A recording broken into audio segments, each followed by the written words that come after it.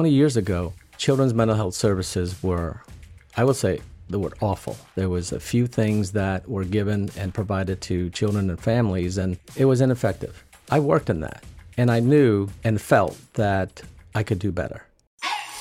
You're listening to Stories from the Top, an inside guide to better business development.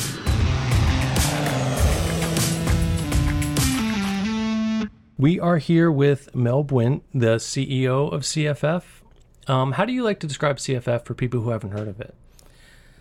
CFF, Child and Family Focus, is a community-based mental health. We specifically work with children. So we provide community-based mental health services, and we have a variety of services that we provide. So in a nutshell, what we're trying to do is to help families, whether it be recover or heal, and also keep them in their own home, in the community. Very cool. So what did you originally go to school for? So I went to school. Well, basically, my story is I didn't want to go to school. But thank God my father made me go. No questions. You've got to go to college. So I went to a small liberal arts Christian school called Eastern College at the time. Now it's Eastern University. And I picked psychology only because I didn't want to be an engineer. I didn't want to be, in the medical field. And fate has it that this became the driving force of what I was about to do in my future. So psychology was my background, and started in the field just like anybody else. Back then, you just go to work. Right after college, you just go to work, and I did that and just learned a whole lot of things. But what it did was it gave me a direction on what I wanted to do, which was to help, and got me into meeting some incredible people that I still remember. They made an impression in my life in terms of recovery and resiliency, and some of that came about when I was working directly with individuals recovering from drug and alcohol addiction, and just learned a whole lot. But within that time, I also learned that I really enjoyed and liked and wanted to improve processes and programs. So that got me to thinking about, where I wanted to go. And so here's a guy who hated school. Honestly, I did not want to go to school. I hated it. I did not enjoy undergrad. But I was focused then in wanting to go on to get my master's, so which is what I did. And from that point on, it's been just onward. And the excitement in terms of, improving programs where I'm at really just solidified in me. Did you have, when you were getting your psychology degree, anything in your childhood that kind of led you in that direction to start with? Or was it just the most attractive option? Well, it was the easiest option. But looking back, my mother was probably my main influencer. She is a psychiatrist, retired now. But we would talk at different times about people in general. And I think that spawned, a little spark in me, an interest. And I don't recall all the conversations anymore, but they were impressionable enough that I think that was the direction that I went into. And certainly when I got into the field of social services, she was instrumental in helping me to understand, the human aspect of it. It was good. It was, and I think that was one of the ways that I look back and kept me going. And she very humbly said certain things, but they resonate. What was the first job out of school you had? The first one was actually very innovative because it was the first adult community residential rehabilitation services, and it also served those who had drug addiction. And it was in West Philadelphia, and I remember I had the third shift, 3 to 11 shift, and talk about, impactful things. I remember this gentleman who was my client. His name was David. He was about 44. And looking at his history, he had his master's in mathematics. But he was diagnosed with schizophrenia. And he became, part of this residential facility. And we were sitting down one day, and I remember this vividly, and David looked at me, and I said, David, what are you looking at? Because I'm looking at you. I want to be just like you. And there was a moment of sadness that came about, because here was an accomplished person at 44, graduate. I think he was from University of Penn with mathematics. And he's looking at this young person just fresh out of school.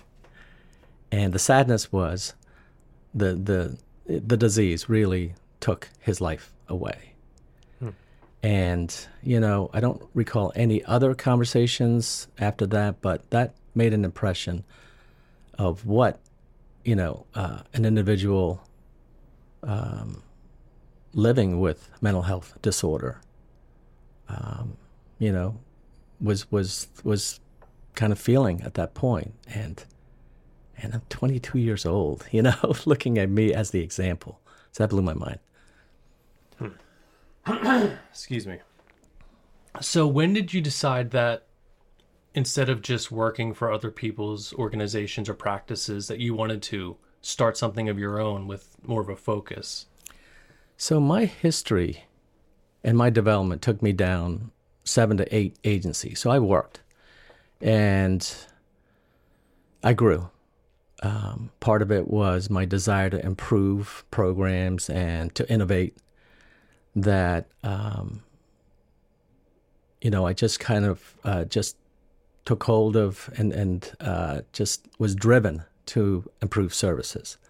So that being said, there was something that in terms of goal setting that I did long ago, which was I would like to have my own place at a certain age.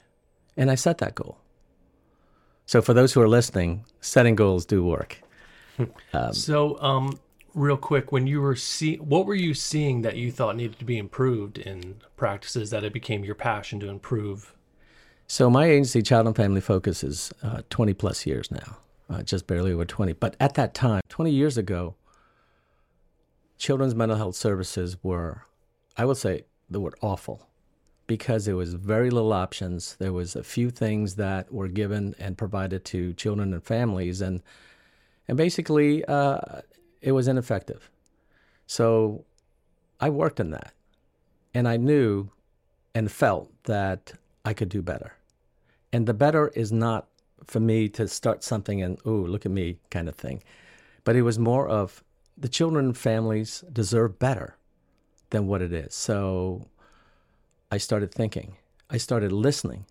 Child and Family Focus started with listening to families telling me what they need. And, back when, and probably even past, there was a notion that families don't know. Professionals know. So back then, there was very little choice. And I'll be honest, there was very little innovation because this was what it was and people accepted it. And for me, that's not what I accepted. I cannot live with this statement that if it ain't broke, don't fix it. That is totally against what I believe. So I'm curious, what kind of feedback were you hearing from the parents, and what problems were you seeing that were not being met in the current state of the industry? So everything that back then was fairly siloed. So meaning you have this service and this is it. You don't cross into another service. There's no looking at individualization of services. So part of what happened to me was I was in an opportunity to look at and blend different services by using the same staff. So basically the families were telling me, hey, you know us. Why don't you work with us when we're discharged? And that really became the resounding opinion. And I was hearing that all the time. And I started thinking, what can I do differently? And one of the other things that I'm struck by is that we're all told once you're in with the service, you have to just, break away from the family. Honestly, I never really believed in that, because one of the things that work in terms of anything is the relational piece the connection that's there. Mm-hmm. So I started questioning, how can we maintain some level of relation, but some level of continuity of care? So I started playing. But playing was really utilizing what exists and pairing the staff who was involved with the family to follow them into the home. And by gosh, that worked. And that really set the stage for me to think differently about community-based services. So when did you officially start CFF? So once the goal was set, it was 21 years ago, with the thought of what to do and what type of service. And by that point, I knew children's services. And I didn't know the ins and outs, but I knew enough that I knew where the barriers were. And I was involved with all the licensing. So all these nitty-gritty things that I needed to know, I knew. That being said, trying to start something on my own with no funding was a little scary. Well, yeah, to be honest, a lot scary. What were some of the steps you had to take to get up and running legally, and then? Yeah, so what we do at CFF, most of our programs are licensed. So, but before the license, you have to get endorsed. So somebody has to believe in your vision and your idea that this is going to work. So what that means is that the county would have to say, hey, we believe in you. We're going to support you. We're going to write you that letter that is needed to go for your licensure. So that's really the essence of how any licensed organization gets started. From that point on, you're on your own. So back then, it was really a strong discussion with my wife, and we put our home up. Home equity line was what started CFF. You used that for the initial funding? Yeah, we did. And, looking back, I wouldn't have changed anything for the world. I wonder whether provided funding would have changed who we are today, because we learned a whole lot about doing the best we can with what's given to us. Wow, so you really invested yourself into this business. How much did you have to put down to get started? Monetarily, here's the interesting thing, and I think that this is because I knew well enough the financial piece of it, the billing piece of it, and the mechanics of the service itself. So initially, we were looking at upwards of 50, 60,000, but it never took shape because, thank goodness, we were solvent in 3 months. But what that took was billing, services that we performed that day, that night, trying to, generate income. What I also did, and this is something that was planned, that I would not draw a salary for the first year. Everything was pushed back into building CFF. So affording, the office space and the staff, everything went back. And I just worked 3 other jobs and to do that. But the focus was to build CFF, but I knew that I needed staff. I couldn't do it alone. So is that 3 other jobs at the same time as you were building CFF? Evenings, weekends. What kind of jobs? So I would do on weekends counseling, individual and family therapy. One point I was doing a courier service where at 5 o'clock I would put on a different shirt and somebody would chirp the Nextel phones and, hey, go here, pick this up. And I wouldn't say that was the most profitable. My wife would say, that was stupid. But the biggest thing, and I hope that the listeners will understand this. It's not hard to start a business. It's hard to do the business. But before you do that, you have to wipe away or figure out how to deal with the fear of failure.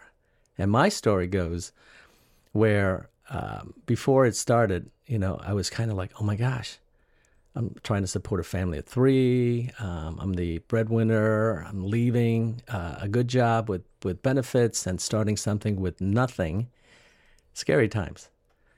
But what got me over was this realization, and this hit me well and timely too. And this was that, hey, I can get a job anywhere to support my family, to support what I'm, whatever I need to do. I can get a job at not McDonald's. I don't want to say McDonald's is the bad job. It's a great job.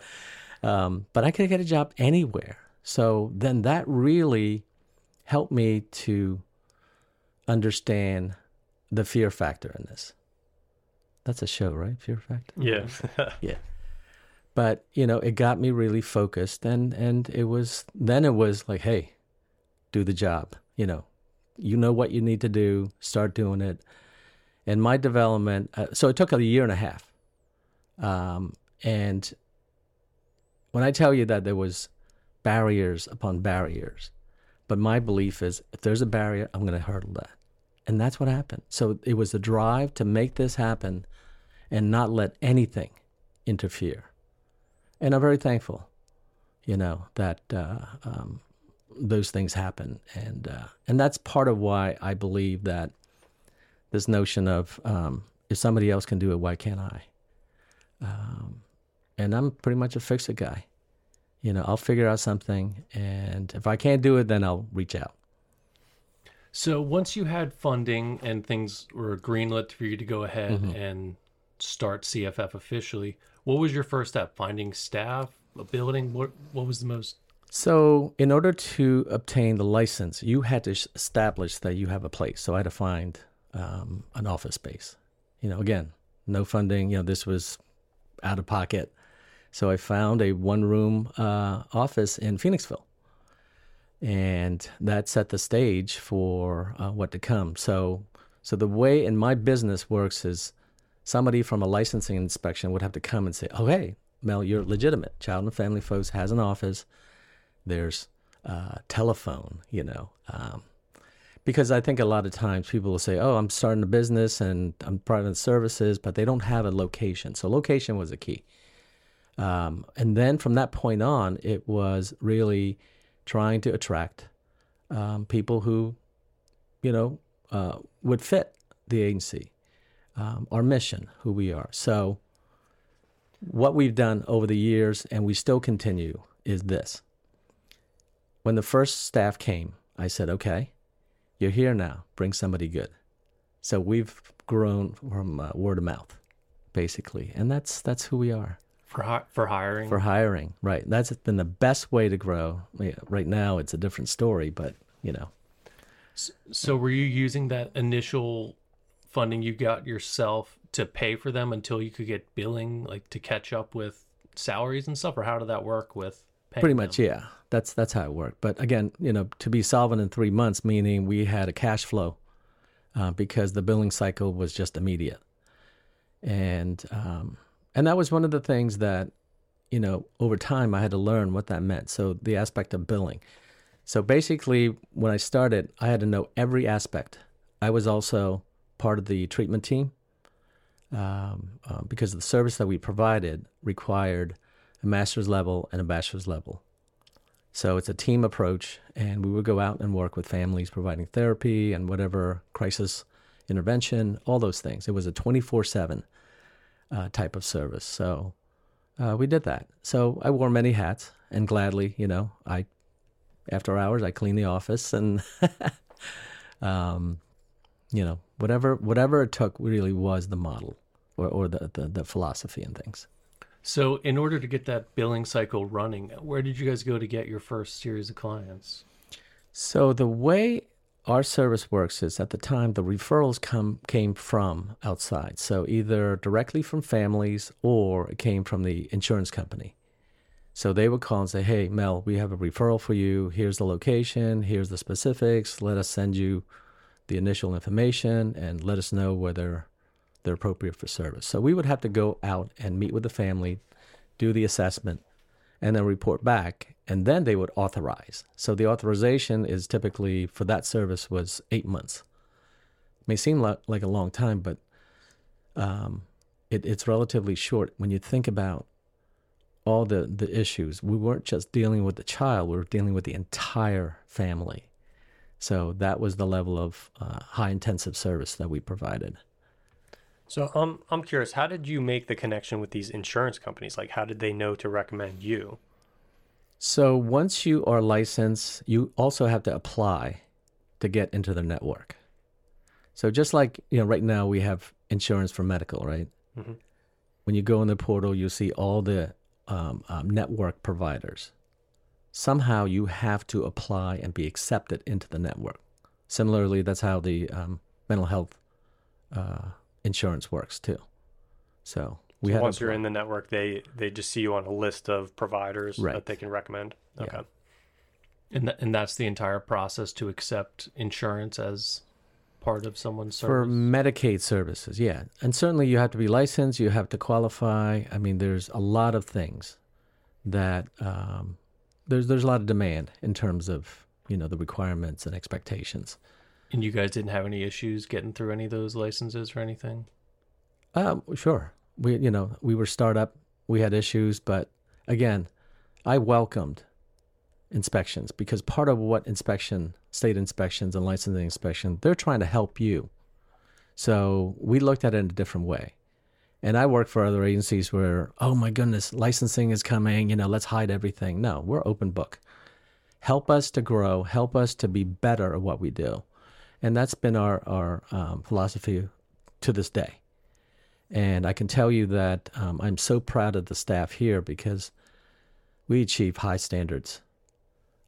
In fact, I truly believe that we have changed over the years the playing field for children's mental health services. We've elevated others to do better, and I'm proud of that.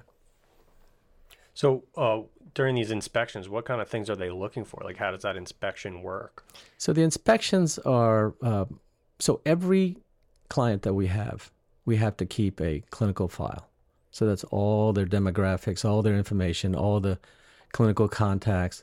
So that's one piece. So we call that paper review. Then there's the physical site. So they'll go through and do safety check of the building. And then they may also go and interview families on how we provide services. So there are a lot of indicators that they will look at. Some they publish. But, it's up to us to meet those standards and continue that. So what we charge and try to do is to go beyond those standards. To us, meeting standards is the minimum. When it gets really cool is when you have families saying, thank you for doing this. And this is, nobody's ever, looked at us in a different way, and so it's about service. It's about doing the best we can clinically and just as people, interacting with I have always said to the staff, we are privileged to be able to go into a family's home where they open their doors and their all their stuff is, we get to see that. We get to be a part of the family. What a privilege that is. You mentioned goal setting early on. In that first year of starting the business, did you have long-term goals of where you wanted CFF to get into? I did not. And I think there was a reason why I didn't. And part of it is that I didn't want to get way ahead of myself.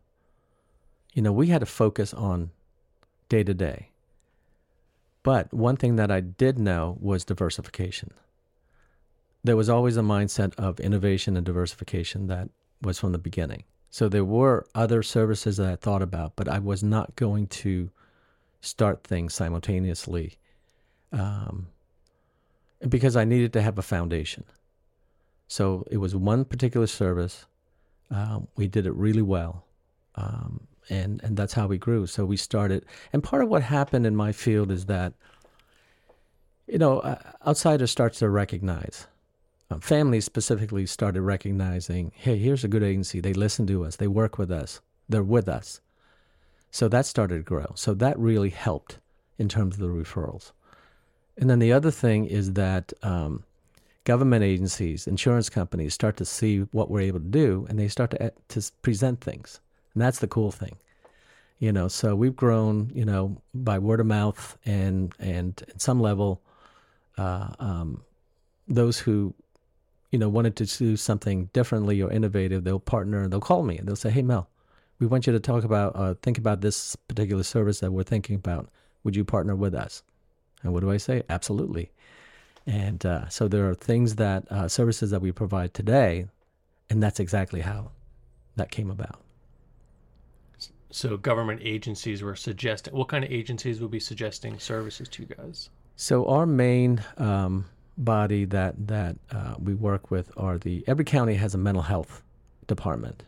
So we work with the Chester County, Delaware County, Montgomery County, all the counties that we work with, we work specifically with their mental health department because we are a children's mental health agency. We are also licensed to provide foster care, and recently we were approved to do adoption. So that's very exciting. So, and it is all children's mental health services and also foster care. So how many employees did you guys have, and how long did you stay at that Phoenixville office? Like, let's talk about that first year. How many people were there? And so, when you go back to thinking about, long term, I did not predict how long we were going to be, nor did I envision what was going to happen. We lasted a year. By the end of the year, I had 10 staff in a one-room office in Phoenixville. But it was an incredible energy-filled office. We were having a blast. But we outgrew that in a year's time. So we went to another office, probably 3 times the size. Another thing happened. We lasted a year there. We outgrew that. So that's been our history of outgrowing. And then one of the things that happened within that time was Bucks County Mental Health reached out to me and asked us to come in and provide the family-based mental health services. So, and we started branching out in that fashion. So it's really counties reaching us out to say, hey, we want you to partner with us to do this, is how we've grown. So we're currently in 5 different counties. And in some particular services, we're the biggest provider of that service. It's called High Fidelity Wraparound Services. So we are and I have to say this, I'm so proud of this particular service. And it's not a clinical-based services, but there was a time when federal government came to look at this particular service, and the state of Pennsylvania identified CFF as the provider of choice. And they came and did an interview, a 3-day interview, also had families interviewed separately. And at the end of the assessment, this is what they said. And I'm so proud still of this. They said, based upon what we've seen of high fidelity wrap services in Montgomery County, Pennsylvania is in good hands. Could not have asked for any better response from the feds. Wow. Yeah, that's amazing. So as you were growing, how did you maintain the quality of staff like that you wanted to have from the beginning? It started with people referring each other that you knew and trusted. How did the scaling affect your hiring and training? One of the things that I focused on was culture. Having worked at 8 different agencies, I learned different cultures, and I made a promise to any staff that I will not create, I would planfully try to create something of an organization that, why would I create something that I didn't like to be what CFF would become?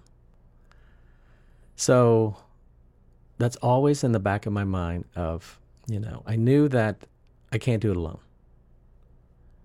And I wanted to make sure that staff had the environment, the culture. So the culture became a big thing. But before then, it was the mission.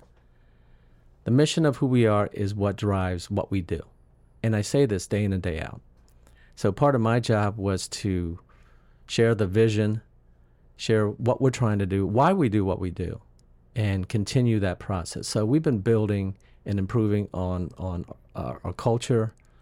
So along the way, There are moments that I remember where things like being able to afford health care for staff. That was one of the proud moments. The other was 401k, having that platform or a vehicle for future. So along the way, the other thing that I looked at was what I call no guilt leave days. So we just created full 17 days for everybody. And hey, you need to take a mental health day, you take it. So, and I'm proud of the fact that we're continuing to build a foundation of, it's just a great environment. The work-life balance was really critical. One of the things that I said to my wife and my kids was, I didn't want to start an agency and be one of those dads who worked 80 hours a week. Mm-hmm.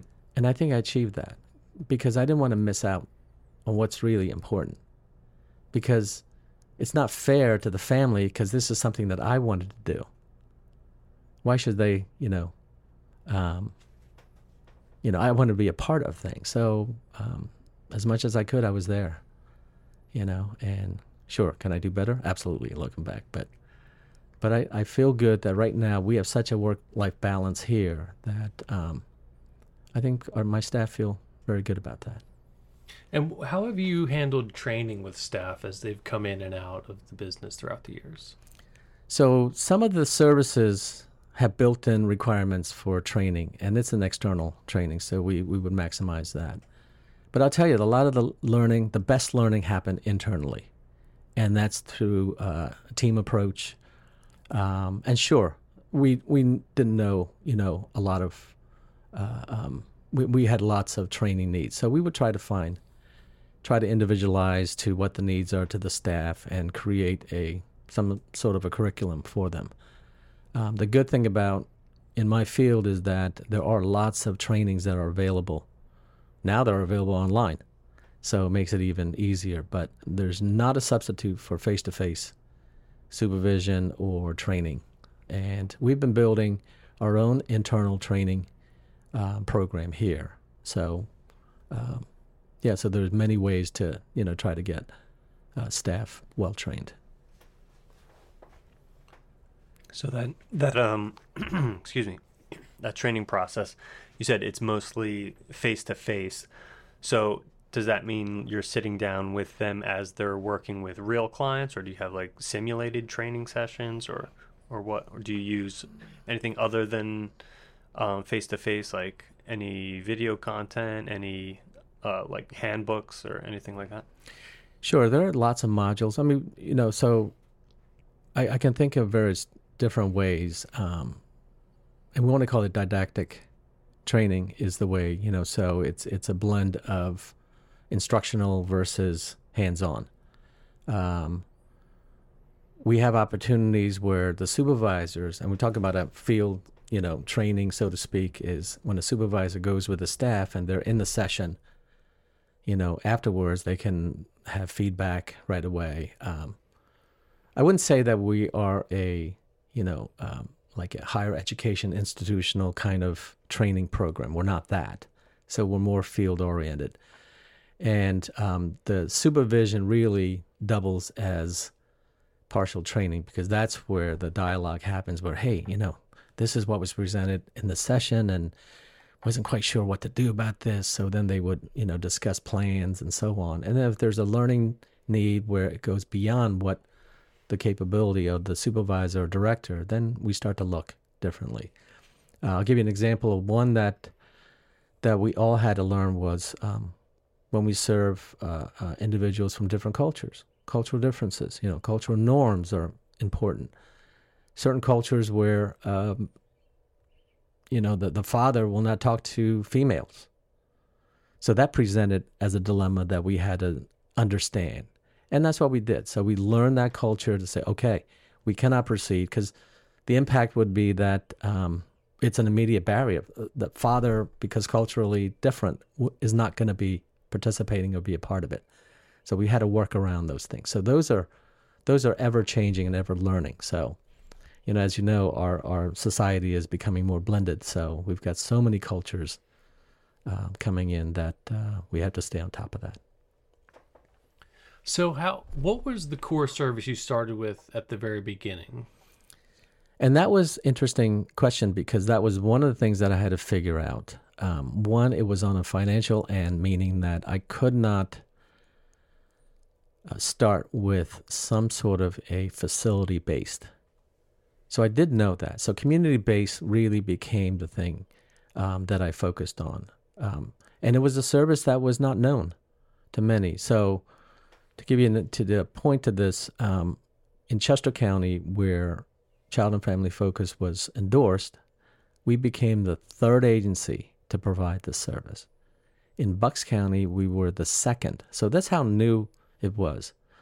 The family-based mental health services is the highest level intensive community-based service that exists. So what I used to say to staff who were involved with that, I would say, hey, listen, I'm going to tell you something. I don't want you to get demoralized, but if we fail, then the child leaves the home. It is that intensive, and we have 8 months. And oftentimes we couldn't finish the job, basically. And I hate to capture it as a job because it's not really that. But we couldn't complete the service because our job is to stabilize the family and move them on to another level of service where they'll continue on. And that's a hard concept for, all of us because we want to stay with the family and continue. So that was a big learning curve. But I had to find this vehicle that met the licensure for what we were trying to do, but also make it so that I wouldn't incur the cost of a residential. So that was one that I did figure out prior to in the business side of it. So just a quick follow-up question. That sounds like a lot of pressure as a business owner to have that high stakes. I mean, you're talking about a child leaving their family if you don't complete the job that you're setting out to do. Mm-hmm. Does that weight follow you home at night? Is it hard to sleep knowing some of the situations that your patients are dealing with? As I said earlier, it was the 24/7. So we're responsible 24 hours a day, 7 days a week. And the answer is yes. But I've had to learn to figure out how to do this. And it's not that I don't care, but I had to put it aside. So the only word that comes to mind is compartmentalizing. I've had to do that. I've had to focus on different things, shift. And along the way, I had to help staff shift as well because the intensity of what we're trying to do is incredibly draining. Think of bringing on another family's, issues. And because therapy works when there's investments on both sides. So, we either try to figure out how to deal with the sheer amount of things that are brought into our lives as we provide therapy. I can't imagine the Texas situation. Mm-hmm. I was listening to the news, and basically a pediatric surgeon was helping some of the kids who were brought in, and she just broke down on the interview and basically how it just, after seeing so many kids, this still was devastating. So imagine my staff bringing on home all those issues, So we've had to figure out how to debrief. So what we figured out was after every session, we would talk about it and plan, and when there's a crisis, we're all together, doing it together. So, and that was one of the things that my kids hated was the beeper would go off. Time of beepers, right? Yeah, the beeper would go off and we're like, oh no. So sure enough, there's usually a crisis. We have to get out to the house, try to, stabilize the situation.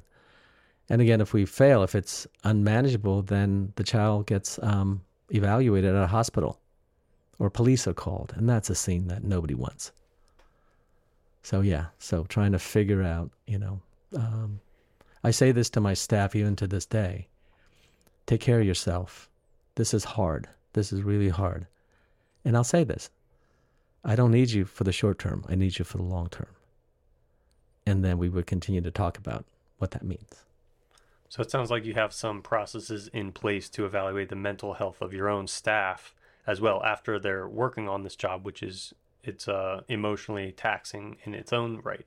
So you have some processes to evaluate their mental health. I guess like you were saying with those days off and the talking about what's going on after each interview. Is there any other processes you have for that mental health of your staff? Yeah, I think part of what we have is an openness to be able to discuss those things, you know. And one of the things that my directors and supervisors do really well is stay in touch and be attuned to what's happening with their staff. And one of the ways that we just kind of get together is when there's something big happen, we all, as I said, get involved and try to help each other. From an organizational level, there is the, process outside where they have access to counseling. We also have our own trauma program inside. It's called the CARES team. So recently, in order to kind of help process the tragedy in Texas, there was a mass email that went out basically describing, acknowledging what had happened and what staff can do. We would present various speakers internally to talk about, current situations that's impacting us from the outside world. Certainly the, year and a half ago with George Floyd's situation, all those things. So we try to just kind of stay together and address all these issues that may come about. But for clinical, we're just open. My door's always open. Somebody can always come in. So that's how we have an open door policy where any of the staff can reach out. To move things back to your guys' services, I know you started with kind of a community focus. Obviously now you guys have tons of different services. Are most of them expansions from suggestions from government bodies like you were saying earlier, or are those things you kind of saw a need for and started filling that need? It's actually both.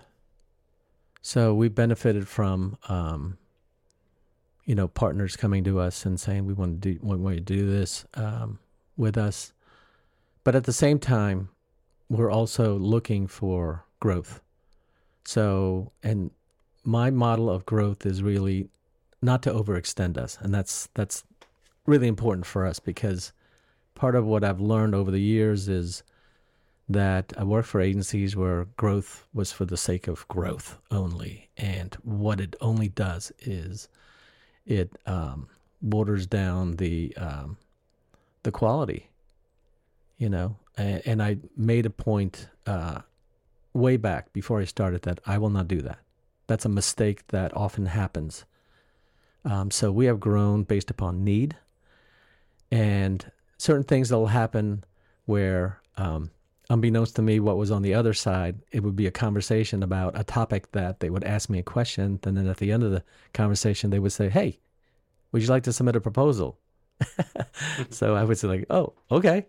So those are some of the things that have happened. But we have been, over the last 10 years, probably been more aggressive in looking at, okay, this particular model of need meets our mission, and we want to expand into that. So, yeah, so it's been both. Okay, cool. So, are you guys fully funded through billing at this point, or how do you guys raise funds and continue to stay funded to properly run everything? Most of the services are medicated, what we call fee-for-service. So the way it works is we do the work, we bill for the work, and we get paid for the work. And then there are some programs that the county specifically fund us annually. That being said, we still have to meet their benchmarks and indicators, that we're doing what we're supposed to. So it's a blend that we've looked at from a business side of it, keeping that balance. We don't want to be too top heavy on one end of service, because if that seems to, dwindle a little bit for whatever reason, then you got problems. So we did identify that. So we've been balancing out 60-40%. So 60% Medicaid and 40% county funded. And we kind of look at that, every year to see where we balance out. Yeah, I guess too, you guys want to keep your services needs based, not, well, we get the most money from this, get more people who need that service or whatever. So exactly. And I've often been asked about from even my staff who wants to start their own business, and we'll sit down and chat, and also to my children in conversations we'll have, and I'll say, hey, don't chase the money. Chase your dream, but don't chase the money. And if you perfect and work on your dream and it comes to fruition, then eventually, not eventually, but money will come. I think about the young today where, the quick money, quick schemes, as I call them, you see them all the time, and you get drawn in. I get drawn in. But the thing that I've learned over time is, try not to chase the money. So what is the drive that you're chasing, if not the money? To provide better quality services for children with mental health disorders, plain and simple. I saw in many ways in my history of 30 plus years, almost 40 years now, that, families were not provided good services. That's the honest truth. It was, just whatever was available is what they got. It didn't meet their needs, but that's all you got. That's it. So I really felt that CFF could make, provide not only better service, but innovative services that really meets the needs of the family. And this agency is a not-for-profit. It will go on forever if I have my wishes. So I have another question about staffing. So once things grew to the point where you needed people on an admin side, beyond the counseling and those types of services, how did you go about finding people that were a good fit for the culture of the company when they're not really in the counseling field? You know what I mean? So that's an easy answer, because in any business, you have to have the financial acumen and the ability. And I was fortunate to have a friend that I worked with, who I worked with, and who's still to this day. So we've been partnering together for, 35 years now. So, there's a level of trust that I can't even reproduce in terms of his skills. So we work very well hand in hand, where I'm able to focus on the program side of it, and innovative side of it. And the financial pieces are handled by my CFO. So he has his own team that we've been building over the years. And, just like with size, you just need to have that infrastructure in order to function. So we recognize that, but we will always be mindful of not overextending, even in the internal structure. What that means is that I never wanted to be top-heavy administratively, because what we do is really is for the staff, for services. So everything is very lean here, and I'm proud of that. Yeah, you always hear those horror stories about nonprofits that like 99% of their stuff goes to admin and stuff. So it's good to hear that you guys are focused on not doing that. Yeah, we've always been ahead of the game. And in fact, I'll say 10% was what our line is. That has not changed. And we were even questioned by counties saying, how can you do that for 10% admin line? But we've done it, and we'll continue to do it as long as, we're able to. And I don't foresee any reason why we can't. Yeah, that's like the best bang for your buck you can get as far as supporting a nonprofit goes, too. That's really good. So how did you guys fare through COVID as that came in and kind of attacked the ability to go see people in person, which I know is really how you guys are able to connect with people. Sure. All of our services are face-to-face in the community. So when COVID hit, the whole world, as you know, went virtual. We were locked down. We had to deal with our own. So part of the steps that we took was ensuring the safety of staff. I remember sending out a memo basically saying to staff, oh, we'll be back together in 2 weeks. Well, that didn't happen. 2 years where we were all remote. So, and what I am so appreciative is the government also recognized the need for this service. So they adjusted, released certain regulations on how we can do this service. So telehealth became a way to do this. So they released more of how we can do telehealth, and that really helped maintain, some level of connection to staff. They also provided ways for us to continue to function because at the time, staff were dropping out. There was a lot of fear. I mean, that's all we thought about. Looking at the numbers of the infection rate and all that, and then all those measures. So, but I can say that I am so proud of what our internal process. We really worked hard to make sure that our staff understood what our agency's protocol is in terms of in-office and out-of-office. We supplied all the PPEs, and we continue to do that. And providing technology in order for them to stay connected. We did things that I thought everybody did in terms of how to stay connected with staff, meaning like we had events online that we were presenting, like magic show, those kinds of things to keep us connected. We would have various meetings just to stay well connected and well informed. So we did as much as we could.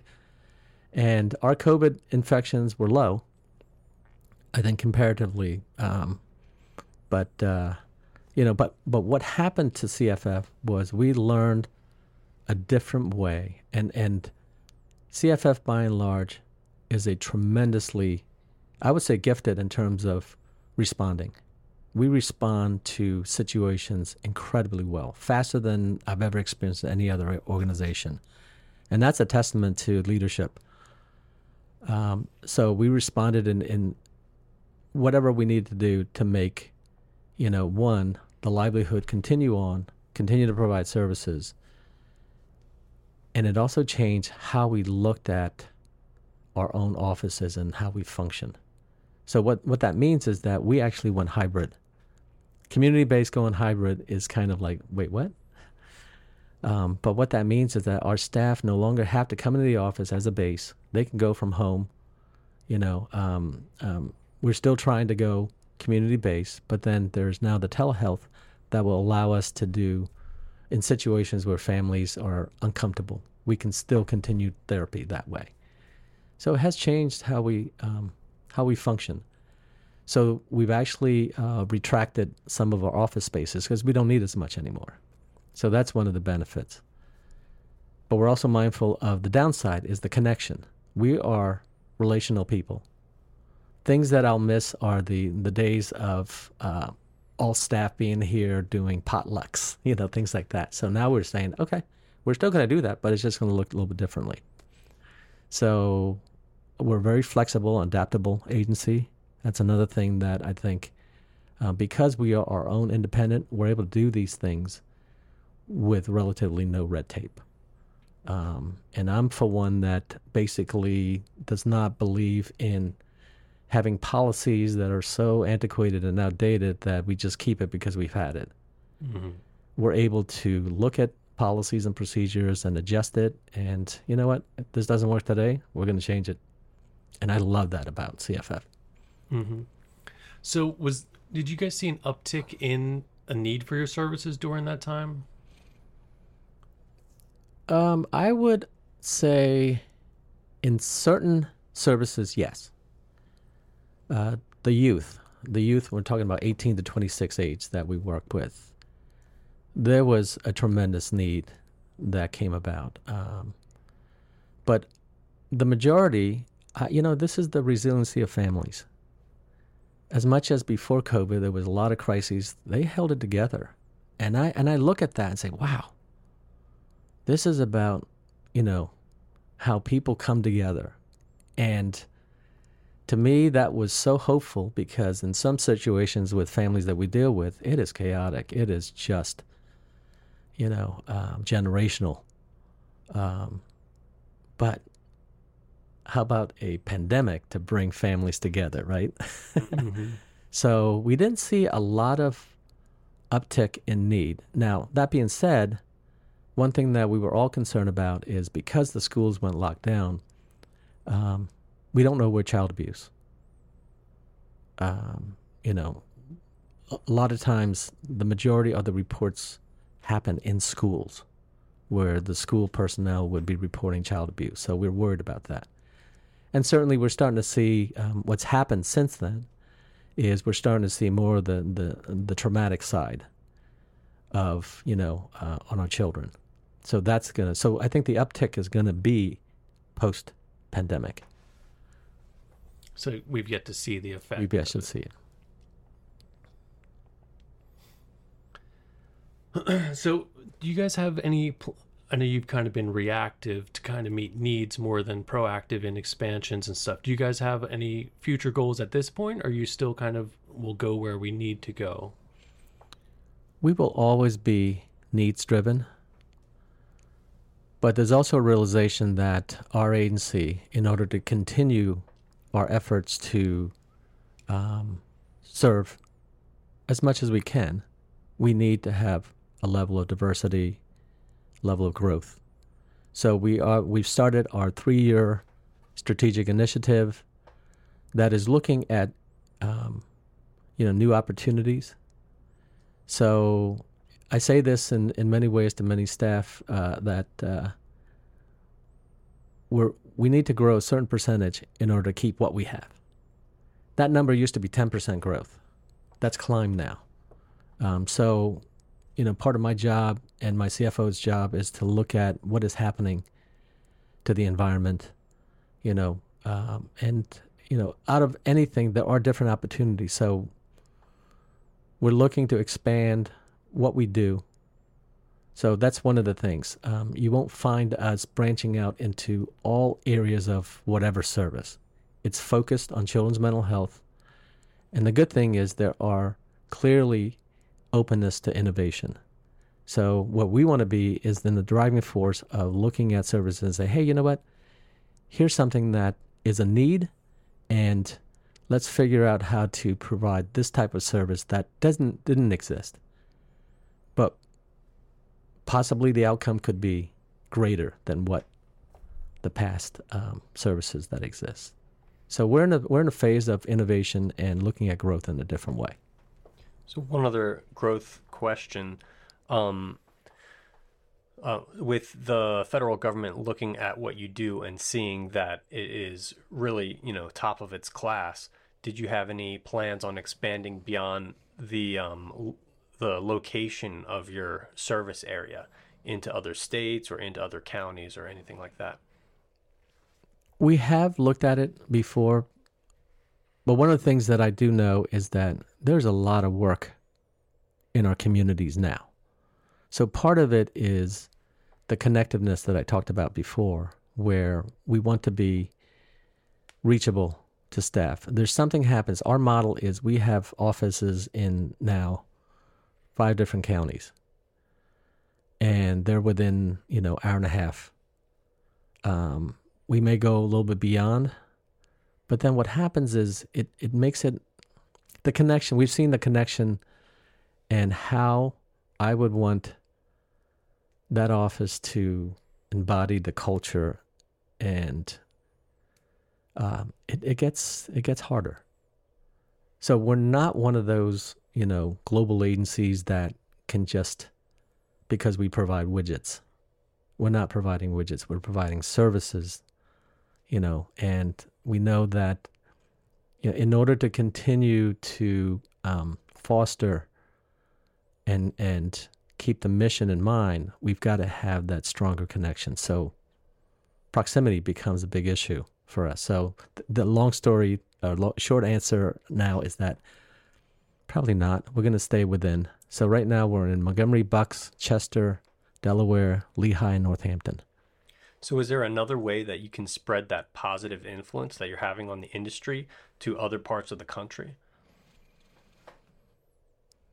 I'm sure there is. And I'm not thinking that way. Like, I mean, I don't know, is there trade associations or anything like that for the mental health community that you guys are sharing ideas and things like that? Oh, yeah. I mean, our agency is involved on a statewide level, different committees and so on. And we do reach out certain programs that are from out of state that was brought in. So, for example, one of the programs really started in the state of Washington. So we did stay connected, but then there's, kind of disconnect. So we are one of those agencies that if somebody reaches out and says, hey, help us, with whatever, we're here. We're going to help. And I'll say that, I said earlier that a lot of my staff, or some of my staff actually, would say, hey, I want to start my own agency. And I look at it in a way of, I hope you do, and I hope you're successful. I'll help you anywhere I can. I'm not going to fund you, but I'll help you. Because what that does is it expands the field and the services with quality because, they're just continuous extension. And if they grew out of here and had the desire to do that, my gosh, go for it. I'll support you. Yeah, speaking to that, your growth has sounded very natural and great success through your 20 years. What advice would you give to someone who wants to start their own nonprofit or maybe they have one that's just not doing well?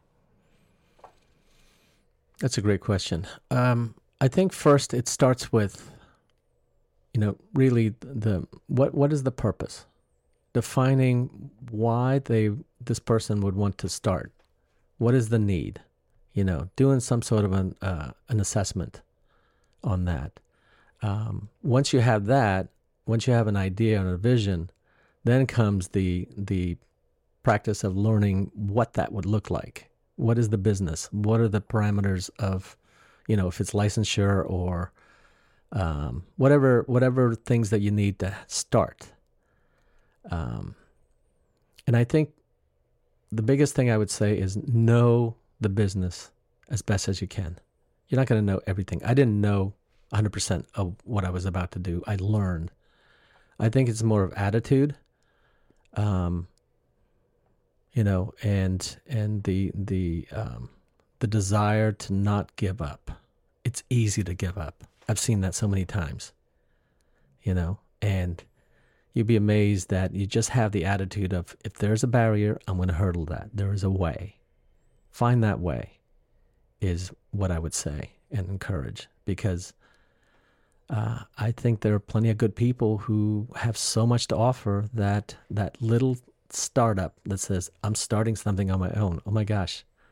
And as I said earlier, it's the failure piece that usually stops. A lot of businesses, I mean, we're fortunate. I think that we were successful from, the very beginning. But I think it's a testament to knowing what the business is. But once you have the knowledge, you have to do the business. You have to show. Nobody's going to give you anything. So it does take hard work, but the end result is amazing. Can you share any specific examples of some of those obstacles that you really had to come up with a creative solution to solve? Yeah, I think back then it was really the licensing pieces, tackling, the location pieces. Trying to think of a good example.